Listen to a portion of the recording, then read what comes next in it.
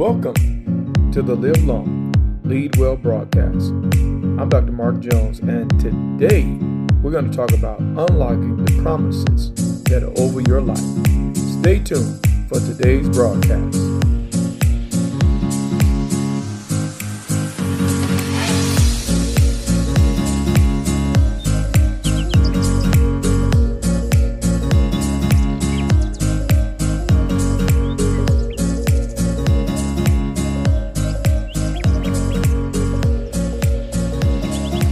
Second Corinthians 1:20. For no matter how many promises God has made, they are yes in Christ. And so through him, the amen is spoken by us to the glory of God. Unlocking the promises that are over your life. Welcome once again to the Live Long, Lead Well broadcast. I'm Dr. Mark Jones, and that's what we're going to talk about today. We're going to talk about the reality of these promises that are over our lives, that hover in the atmosphere of our lives, waiting to be realized, and how to access them. Now, we started with 2 Corinthians 1:20, which is a very powerful statement.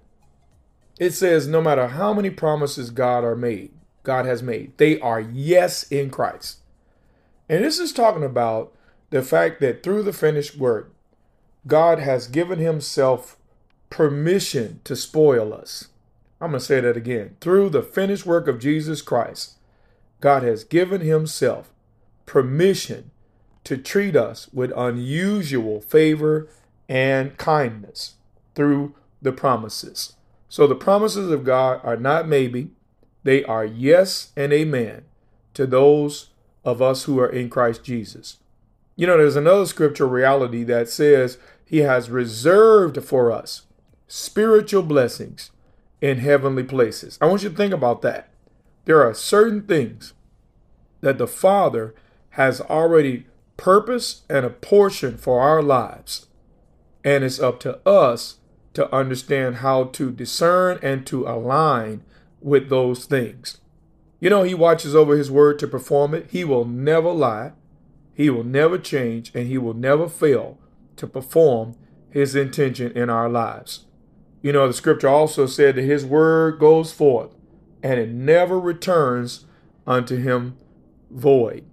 Now, there's something I want to give you some insight on as we talk about how to unlock these promises. Romans chapter 4, verse 12 says, and the Father of circumcision, to them who are not of the circumcision only, but who also walk in the steps of that faith. I'm going to highlight that. The steps of that faith of our father Abraham, which he had being yet uncircumcised. So the first thing I want you to take note of is that the promises have steps of faith. That's powerful right there. Put a pin in that. The promises that have been made over your life have steps of faith. There are steps that you have to take in order to move in the direction of that which has been promised concerning your life. You also need to recognize the power of influence. The fact that people come into your life in order to demonstrate the process of faith so that you're able to walk it out. You have to extrapolate from that influence how to walk out the promises. You also need to understand that there's an ecosystem of prophetic destiny around your life. And as long as you're plugged into that ecosystem, you'll keep bumping into the supernatural and realizing what God has purpose concerning your life. Now, another thing I want you to take note of is this. If influence is not transforming, it is only an affiliation, because all godly influence comes with an assignment. Now, you better take note of that. This point right here is worth sharing this broadcast with someone. If influence is not transforming, it is only an affiliation. Godly influence comes with an assignment. So let's talk about the process of actualizing or unlocking the promises that have been made in your life. Now, number one, write this down. You've got to hear God and mix faith. Period. You've got to hear God and mix faith. Scripture says in Hebrews 4:12, for unto us was the gospel preached as well unto them, but the word preached did not profit or benefit them, not being mixed with faith in them that heard it. So not only must you hear God, but you must mix faith. And remember, faith without works is dead. So you got to be able to recognize and confront the inward deafeners. What is keeping you from hearing God?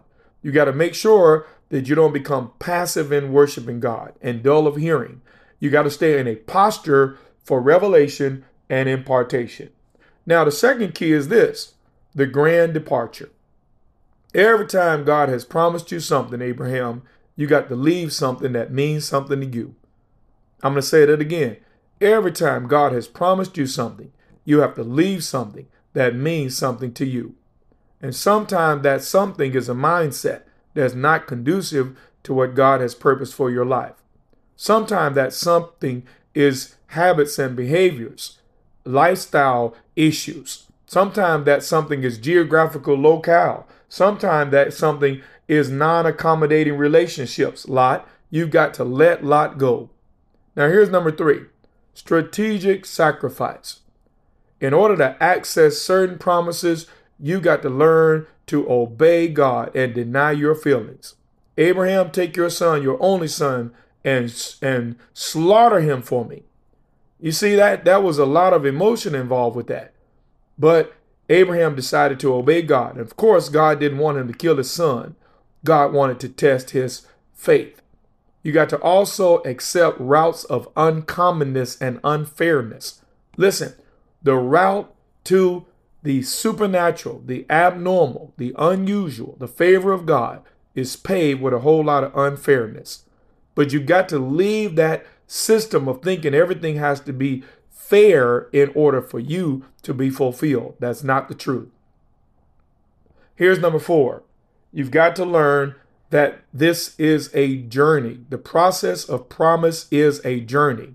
Now you got to be clear that you're on your way someplace with God. Say it with me. I'm on my way someplace with God. Now, it's fine if others can't go with me. You see, it's really ignorant of us to believe that everybody can go where it is that God has purpose for us to journey to. We have to be convinced in this journey that the process is worth the reality that will be revealed. We got to be adamant about seeing the promises that have been made to us fulfilled. And then we have to also be mindful to keep a right heart and attitude toward God in the process. Never become offended with God because of what he allowed in order to bring you to the promise. I'm going to say that again. Never become offended with God because of what he allowed in order to bring you to the promise. Now, here's the last thing, and this is huge. In order to actualize certain promises in your life, you have to fight strategic battles.